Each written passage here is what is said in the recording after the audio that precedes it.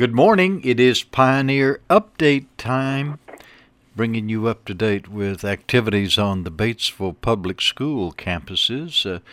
We're at preschool today, and we'll be talking in just a moment with Michelle Puckett. I'll remind you, Pioneer Update is the services of the Citizens Bank, a bank built for you. Well, Michelle, first of all, thanks so much for being with us here in the later stages of the year. We just about got this year finished, and you and I were talking before we put this program together. There are many services on that campus other than just preschool. Absolutely. So on our campus, we're at 650 Vine Street, which was formerly Central Magnets before some renovations occurred and some adjustments occurred. And we are on that campus, and we quickly filled up that campus. In addition to our preschool program, we also have the infant toddler program that is absolutely a necessity to this area. The home visiting services, parents as teachers, are on our campus as well with Miss Lori McClure, and they currently have 14 home visitors.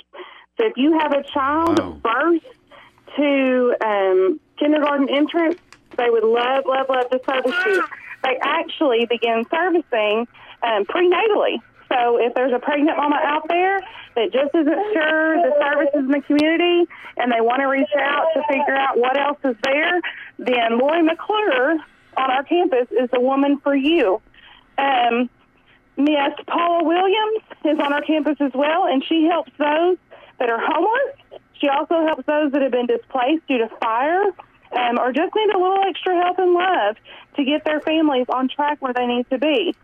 So we have a food pantry that services 200 families about every 2 weeks. So if you have a food need, give us a call there.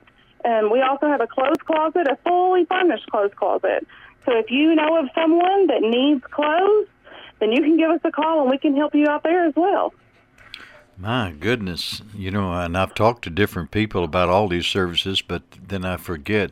So much is offered at that campus, and we are pleased to have visited today with Michelle Puckett. I'm telling you, that 14-month-old sounded so neat this morning. Thank you for having her in your arms this morning. Michelle Puckett with Pioneer Update.